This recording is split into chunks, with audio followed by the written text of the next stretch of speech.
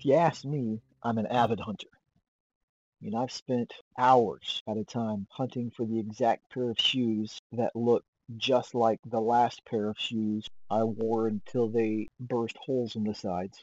I've hunted for the perfect sketch pad that would fit my personality as I'm drawing pictures.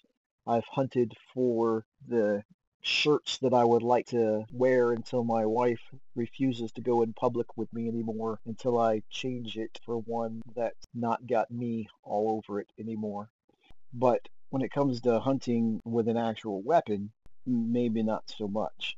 But the people that I like to hang around with tend to be avid hunters. In fact, they could hunt for the perfect gun, not at the gun store, but in any room of their house and find the one that they were looking for and probably a spare or two. And they'll be able to tell you all the specs, who created that particular gun, what year, model, why it was the perfect buy, almost like when my wife would say that we had to buy this or that particular item because it was on sale and it would have cost us more had we not bought it.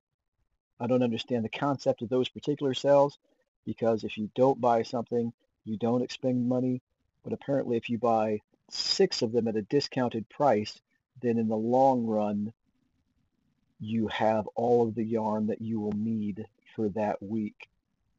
So that logic transferred onto the soldier's mind of we had to have bought the guns that we bought this week because really we would have been losing money not to buy them in bulk like we did.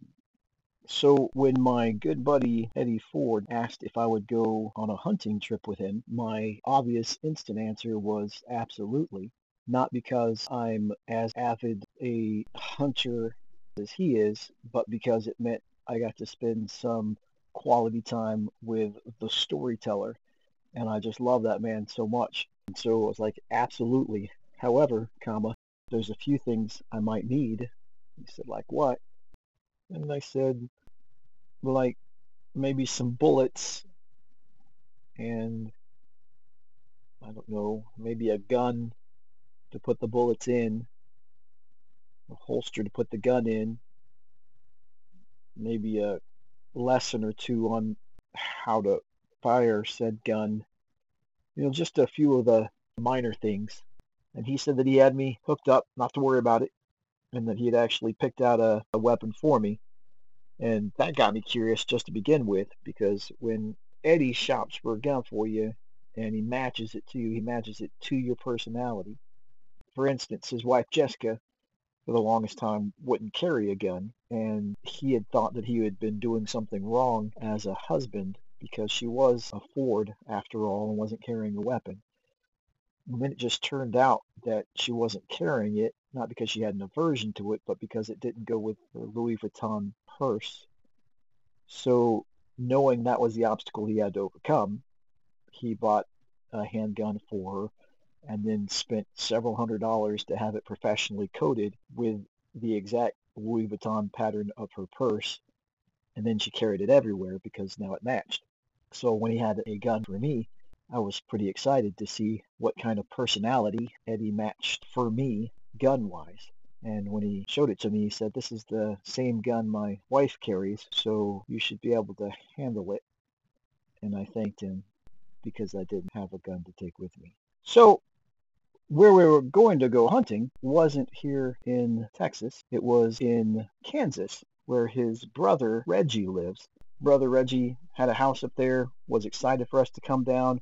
We'd get to spend a couple of days going through fields from some of his friends that were perfect for pheasants, and it was going to be amazing. So Eddie, myself, and his son Ethan loaded up in a truck and had weapons bristling everywhere out of it, and we set off the 8 or 9 hours to go to Kansas. I like Texas hunting laws for veterans, by the way, because for people with a military ID card, your hunting license are free. Not so in Kansas. It was pretty expensive to get a hunting license.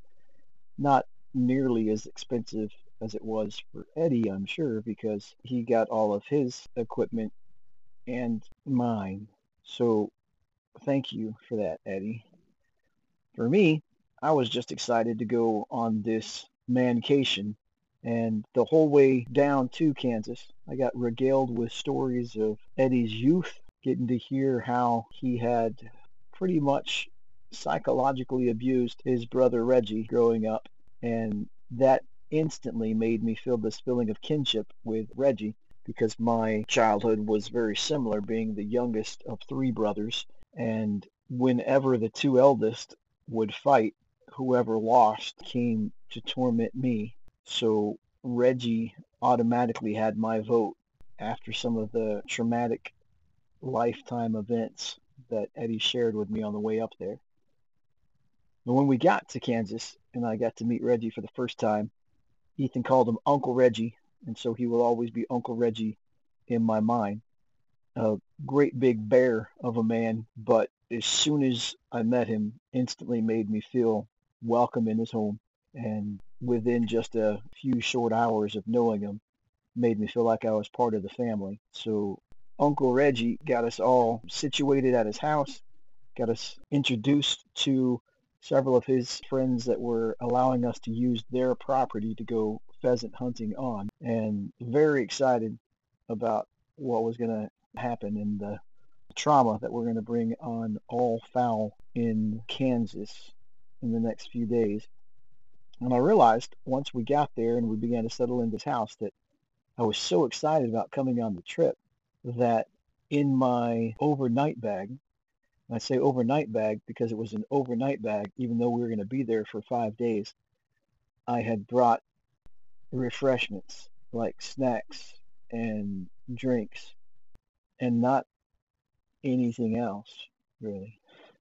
So I had no changes of clothes. I had my pair of jeans that I was wearing and the shirt that I had on, had a jacket on because Kansas gets pretty cold, but that was really my extent of packing. So for that, my man card can stay a man card because I didn't pack like a girl, I suppose, which I guess normally I do pack like a girl because it's my wife who packs for me. In fact, I think I'm actually going to pause for a second to go and punch my own man card on that note. I'll be right back. Listen,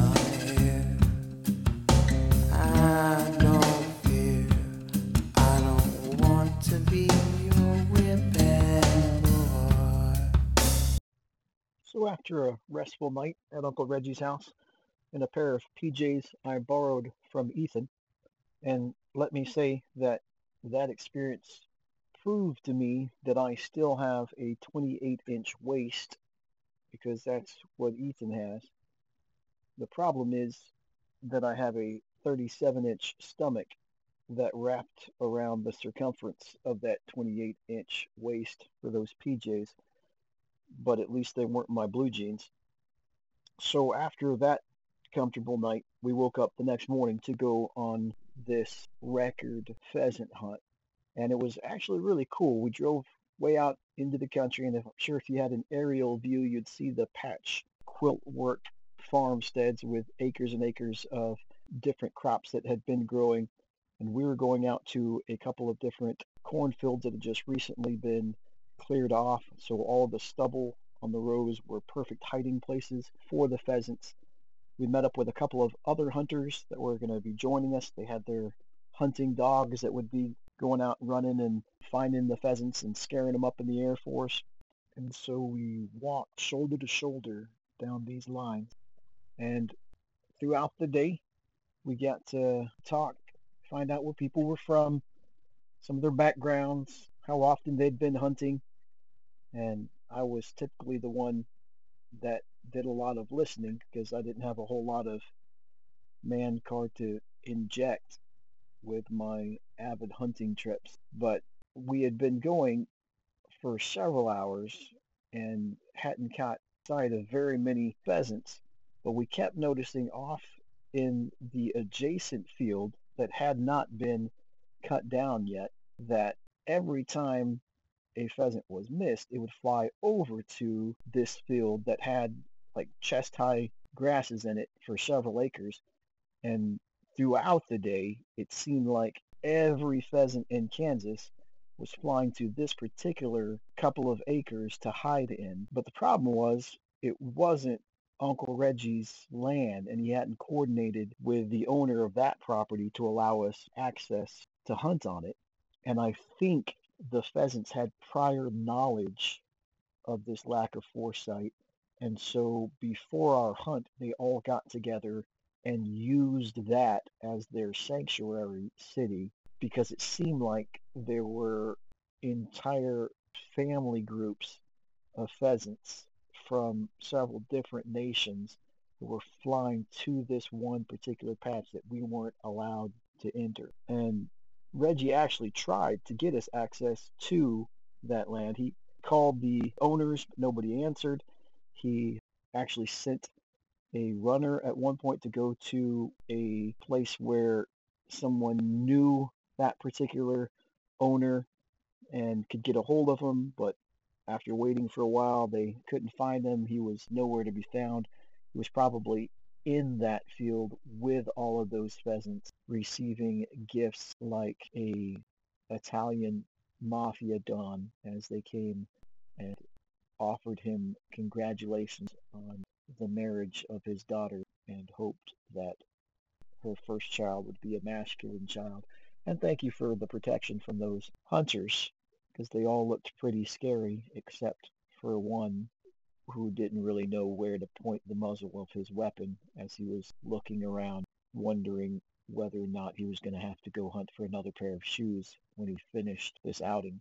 So at one point I asked, well, couldn't a few of us just walk through that field, not with our weapons because we're not allowed to hunt on it, but maybe just walk from the end of it towards the hunters, and whatever we could scare up as we walked would go back to the field that we were hunting in, and then we could have game on. And initially, everyone said, no, we can't do that. That's trespassing. I mean, there were no fences, there were no trespassing signs up, but they said the spirit of this was, no, you're not allowed to be on somebody else's property scaring up birds to come onto the property where we're hunting. So we didn't for a long time, but as the day wore on and people began to wear thin on not having things to shoot, my idea of walking across the field was looking better and better. So finally, I said, look, I'll just go over to the edge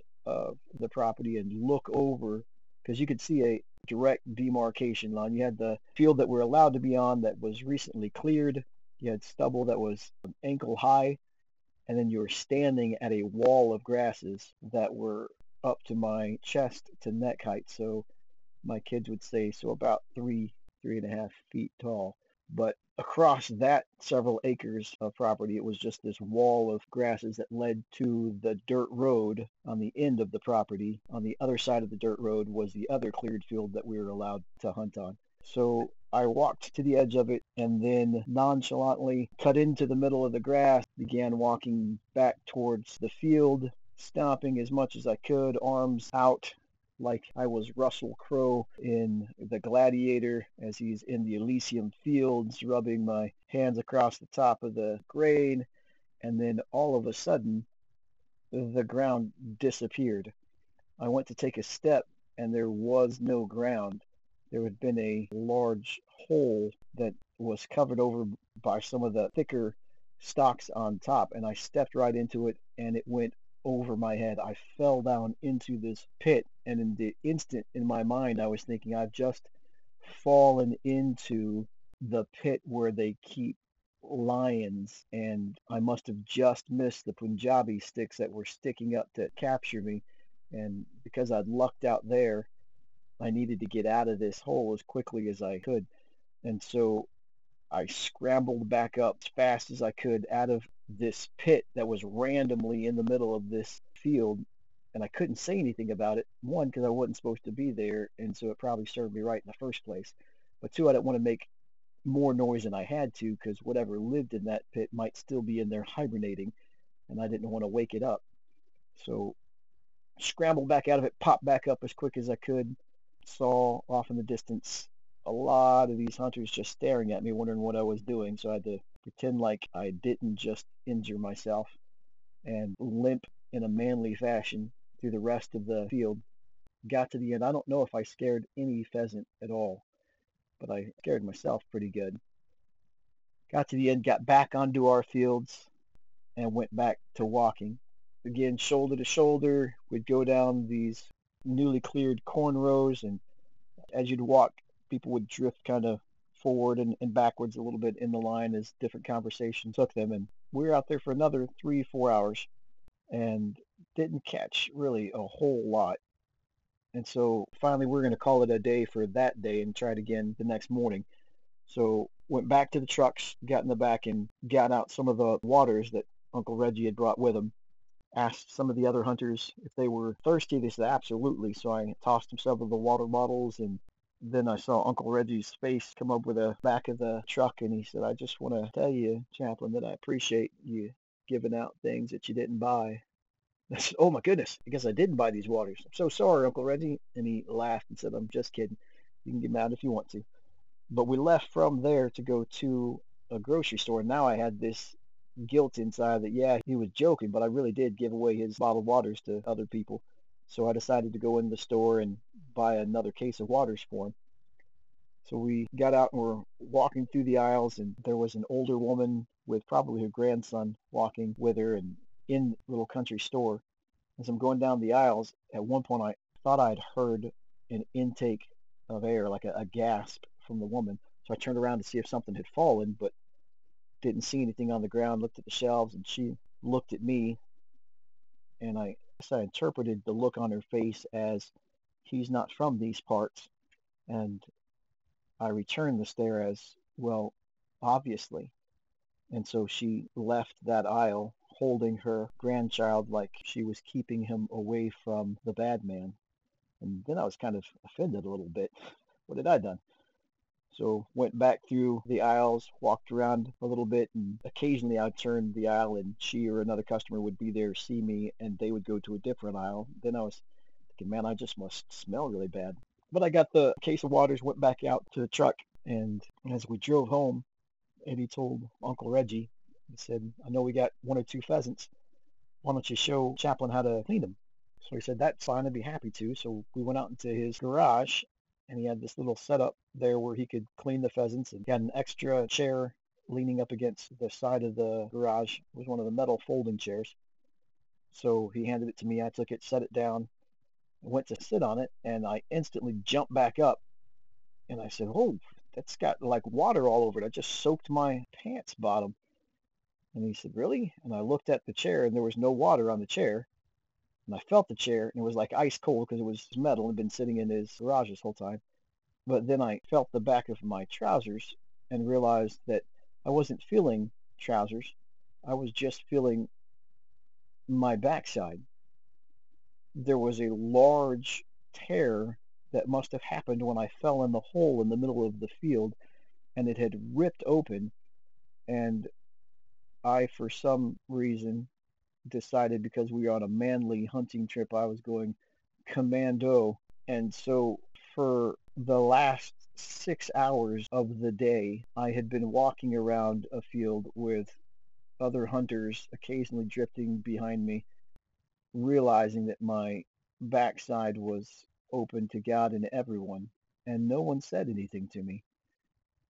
And then I think of that woman and her grandson in that little store that must have turned the aisle and saw me cracking a smile in a way that I don't like to think about.